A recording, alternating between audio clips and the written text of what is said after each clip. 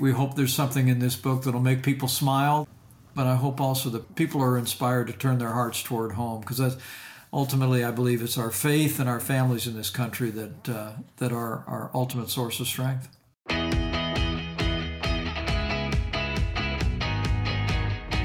This is the Daily Signal podcast for Monday, November 20th. I'm Mary Margaret Olahan, and that was former Vice President Mike Pence. On today's show, I'll be speaking with the former Vice President and his daughter, Charlotte Pence Bond, about their new book, Go Home for Dinner, advice on how faith makes a family and family makes a life.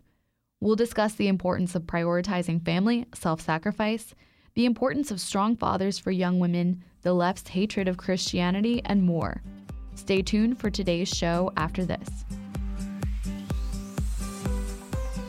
For over 35 years, the Heritage Foundation Job Bank has been helping conservatives at all professional levels find employment in key positions in Washington, D.C. and across the country. We can help you connect with positions in the administration, on Capitol Hill, in public policy organizations, and in the private sector. To learn more about the Heritage Foundation Job Bank, go to heritage.org/job-bank. Former Vice President Mike Pence and Charlotte, we're so grateful to have you here with us today. Thank you so much for joining us. Thanks for having us on. Thank you, Mary Margaret. Great to be with you. So we are here to talk about your new book, Go Home for Dinner, advice on how faith makes a family and family makes a life. Former Vice President Mike Pence, we'd love to start with you. What motivated you to write this book? A few years ago, after we left office, it became public that I was going to be writing an autobiography. And I had a conversation with someone who's become a good friend of mine since, that we recount in the opening pages of Go Home for Dinner, where he said, Mike, I'm really looking forward to reading your autobiography because I'm interested in politics and government. And he said, but the book I really want to read is how do you have a family like yours living the life that you've lived? And I told him we gave God the glory first, and I told him I was humbled by it.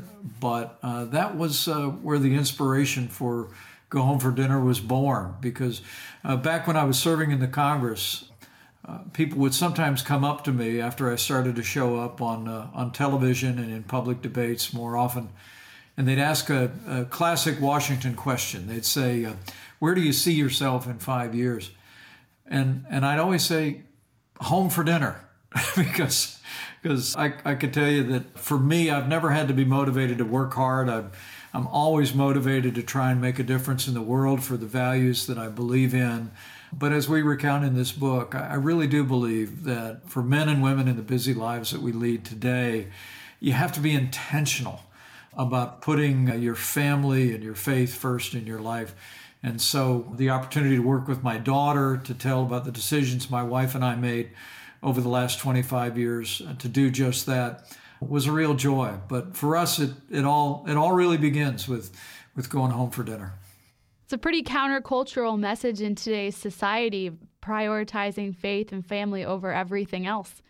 I think it can be, although honestly, as I traveled around the country over the last 2.5 years, including as a candidate for president for a time, I'm convinced that the vast majority of the American people are faith-filled, freedom-loving, family-oriented people, but as our lives have gotten more and more busy, it's become harder, and particularly I think in many ways we've lost that tradition of gathering, maybe not every day, but on a regular basis with our families over a meal. As Charlotte and I we hope there's something in this book that'll make people smile, that they'll come to appreciate that we're a pretty typical Christian American family. But I hope also that people are inspired to turn their hearts toward home, because ultimately, I believe it's our faith and our families in this country that are our ultimate source of strength. Now, I would love to ask Charlotte the next question. I was enjoying reading this book, and some of my favorite anecdotes in it were, one, about how you would take Charlotte to breakfast on her birthday, and then the other anecdote about how you would not skip Charlotte's first violin recital, which I thought was very cute because we all know how entertaining those recitals are. Charlotte, I would love to hear from you. We see so many young women who don't have fathers struggling nowadays, whether it be in relationships or starting their own families or just finding their way as a woman in society. What role do you think a father plays in a daughter's life, and how do you share this in this book? Yeah, that's a great question. I don't know if we've been asked that yet. I think it's pretty huge. I think both parents are obviously essential. But I do think that your dad has a unique opportunity to speak into your life, how you view yourself. We talk about how in the chapter we say, take your daughter to breakfast is the name of the chapter. And it talks about how we went out to breakfast on my birthday every year and we'd make it work at different times when that didn't totally pan out schedule wise. But we talk about at those breakfasts that there was time for us together to talk about the future, talk about my dreams, what I wanted to do. Right. And I do remember times when I didn't feel like I was doing the right thing or didn't feel like I was living up to a standard I had for myself or that I felt like I should be living up to. And having those breakfasts and those touch points, not just once a year, but throughout a kid's life, especially a daughter's life, I think is really, really important. I think that dads have a responsibility to do that, honestly. That's beautiful. And we see through all these stories in the book that you benefited so much from that guidance and your father's care in that manner. It touches on another thing that I wanted to ask you both about, but specifically you, Vice President Pence. I think something under discussed nowadays is the importance of sacrifice in family formation. We hear a lot about the importance of family and building a strong family, but we don't always talk about how much sacrifice plays a role in that. What role do you think that sacrifice played in the formation of your family? Well, I think it seems like not just in your generation, but for some time in our culture, there's been this notion that you can have it all. I think to get to your point, I think part of the way that you have a marriage that not only can survive but thrive, a family that can thrive in the busy workday world, is you've got to make decisions. You've got to make choices. It's one of our decisions we write about in Go Home for Dinner was when I was elected to Congress. And yes, it took me 3 times to get elected, so it took a while. But when I finally got elected to Congress in the year 2000, our kids were all under the age of 10. And when we looked at our desire to keep our family close, we made the decision to uproot our family and move our kids to Washington, D.C. during the school year. They'd come home here to Indiana in the summers and come home on a regular basis. But because I wanted to be home for dinner, because I wanted to be at those violin recitals and at those sporting events, we made the decision to have our family with us together.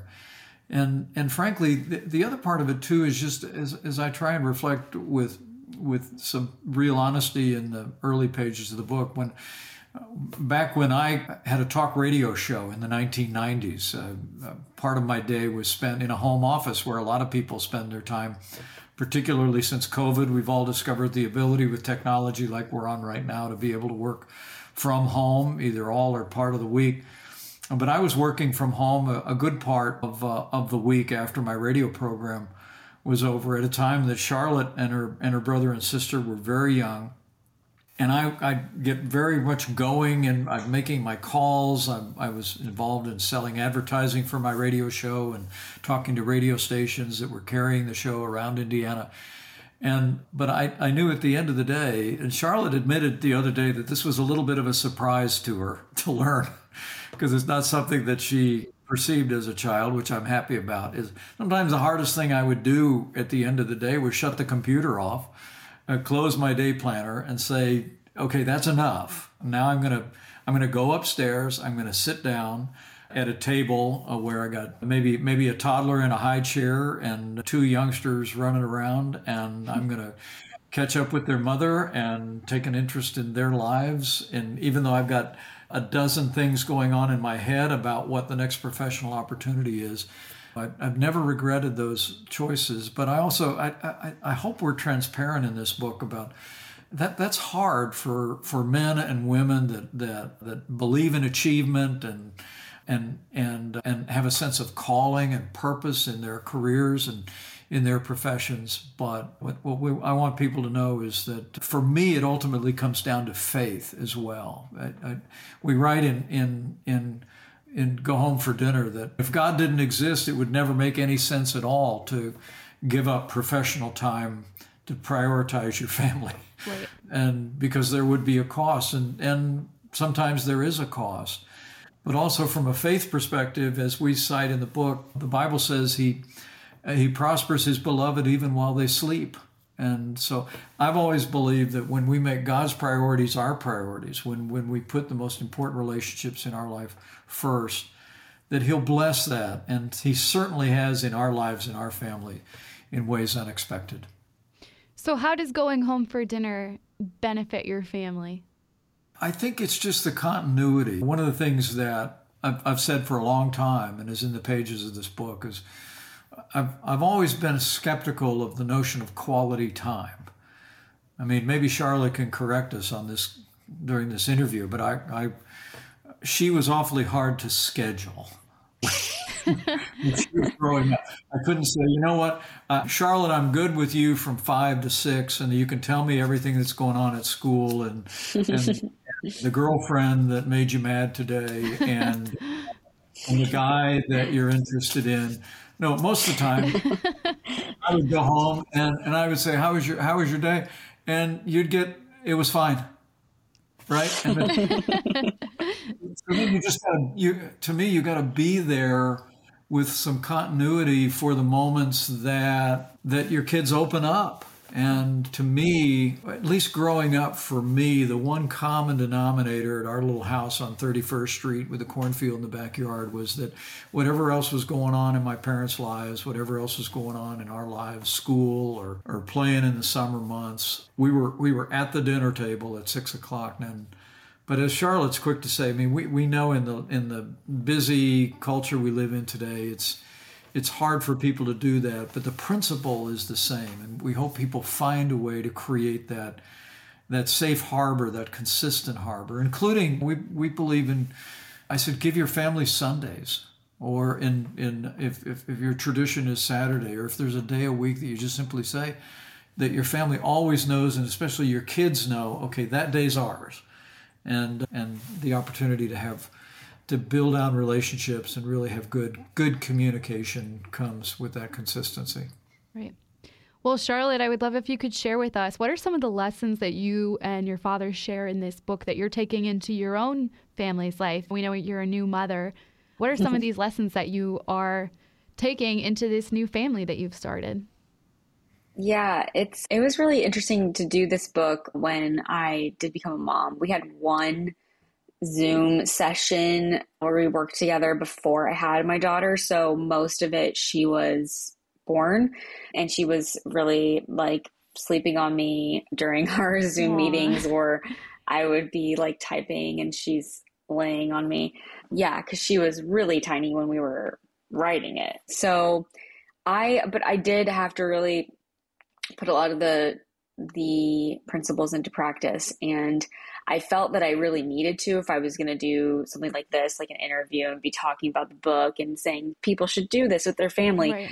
I felt like I would feel like a hypocrite if I didn't do that when I was writing it. So when I would be working on it, and most of the time just try to put it away and play with her while she was awake for 30 minutes when she's really tiny. And I just really tried to do that even on Sundays. We didn't work on Sundays, and we really it would have been really nice to work on Sundays because my husband could watch the baby, but we really didn't do that. I really tried hard not to do that, to be present on that day for both of them. So I definitely did that. I also just think in general, hearing these stories again as a wife and new mom was cool because I mean, I'm 30 years old, and it was just cool to see where my parents were at in their lives when they were Right. in their 30s, and the disappointments my dad had with his jobs, and thinking, okay, I'm done in politics. Like, I'm not going to run for Congress again. He ran twice and lost, and just thought, okay, that's done. That was a dream I had, but that's not going to happen. And years later ends up running for Congress again, and obviously has had a really long career in politics. So I think just remembering that you're not at the top of your career at the end of your career when you're 30 years old. Right. And I also think just it encouraged me to take time to be present with my daughter a lot and not feel like I was going to get behind or something if I didn't work full time or do everything that I was doing at the same pace I was doing it before I had her. So I think probably all those things. That's amazing. Well, Yeah. I wanted to slightly pivot and ask you both, and I guess I'd like to start with you, Vice President Pence.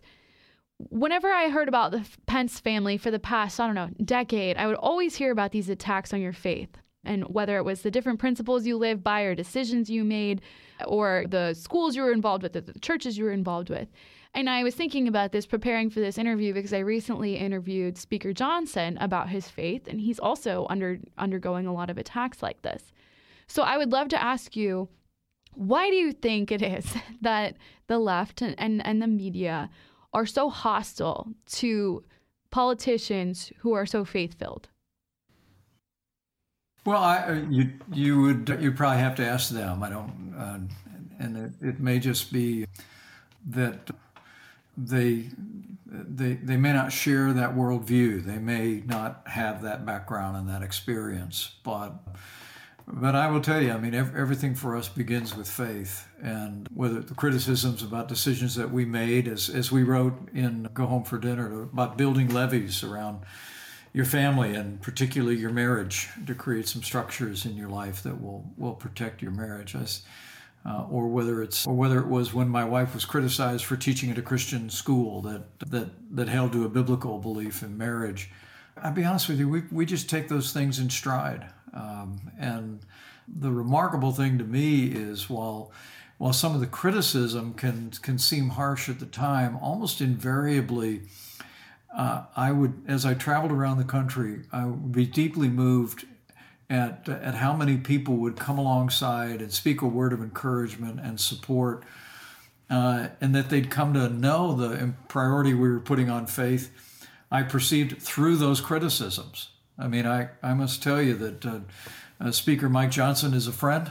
I'm grateful for his leadership. He and I spoke just a few short weeks ago, and I told him that something I had learned along the way was that as the criticisms came in, it seemed that it gave people more confidence about how sincere we were about our values and about our faith.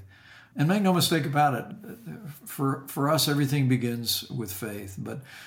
But we've both of us been on a journey. I think one of the great joys for me in writing this book was sharing not only my own journey to coming to faith in Jesus Christ after really rejecting religion entirely in my life, but also in that very same chapter, Charlotte shared about her own journey, and our message was, tell your kids don't fear your doubts. Karen and I always believed that we ought to, as the Bible says, train up a child in the way they should go, and when they're old, they're not depart from it, and claim that faith promise. But we also told our kids, we want you to think for yourself. We want you to sort out what you believe in your own. And we gave our kids room to do that. We still aspire to that. And so I hope as people read this book, they'll ultimately draw the line back to whatever we've been able to do, however our family's been able to thrive.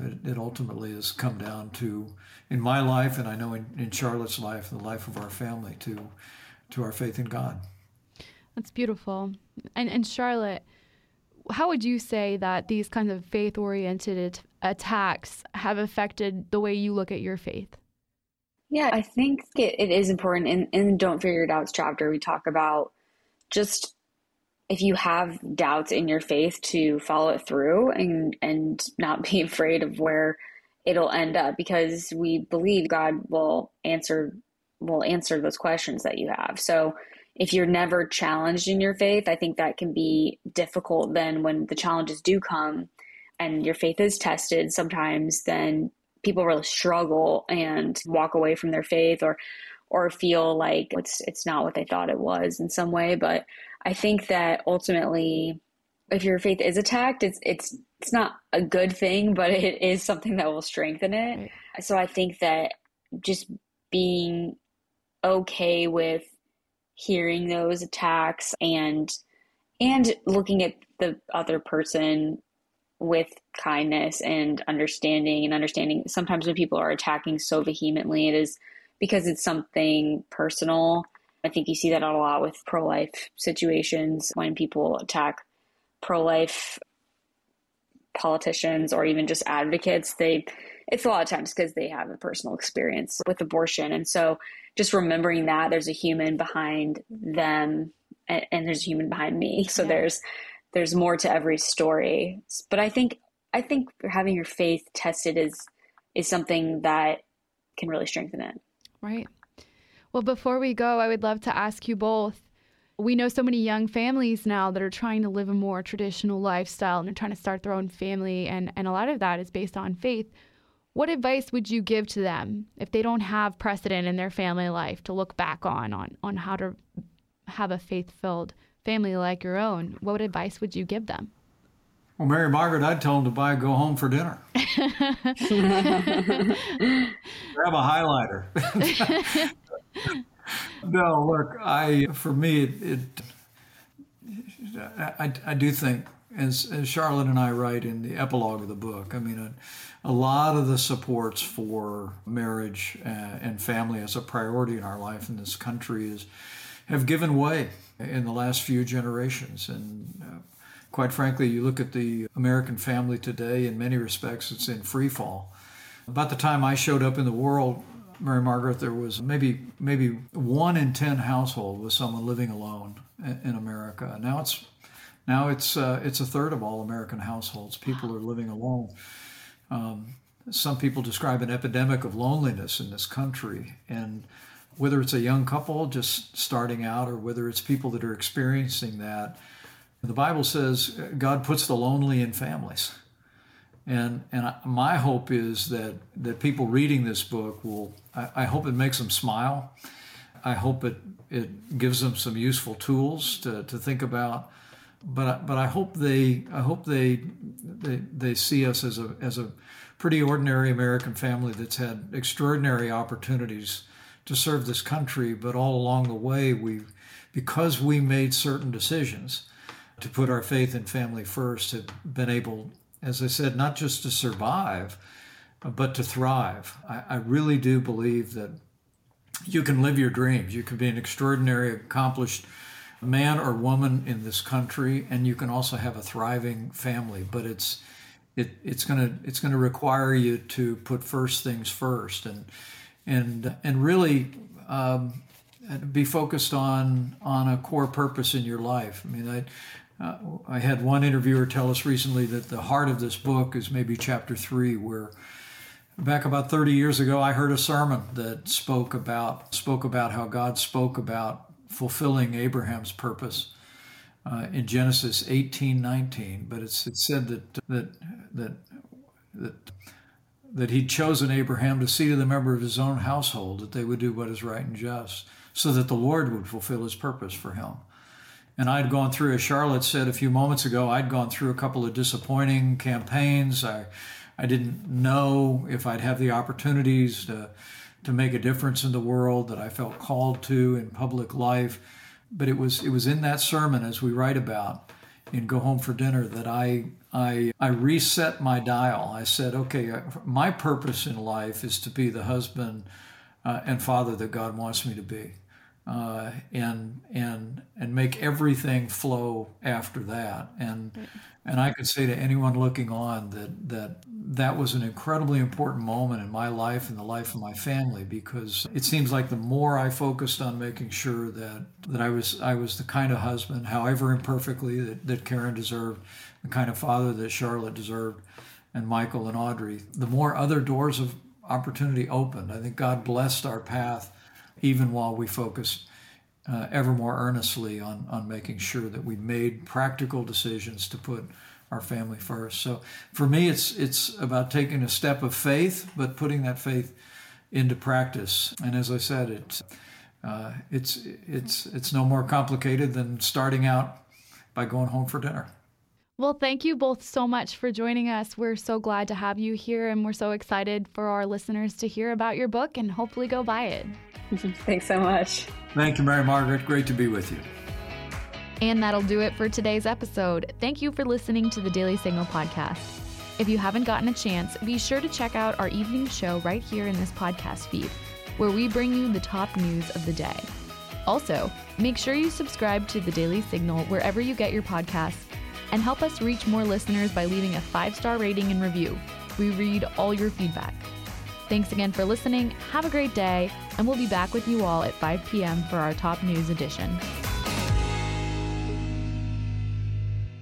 The Daily Signal podcast is brought to you by more than 500,000 members of the Heritage Foundation. Executive producers are Rob Bluey and Kate Trinko. Producers are Virginia Allen and Samantha Asheris. Sound design by Lauren Evans, Mark Guiney, and John Pop. To learn more, please visit dailysignal.com.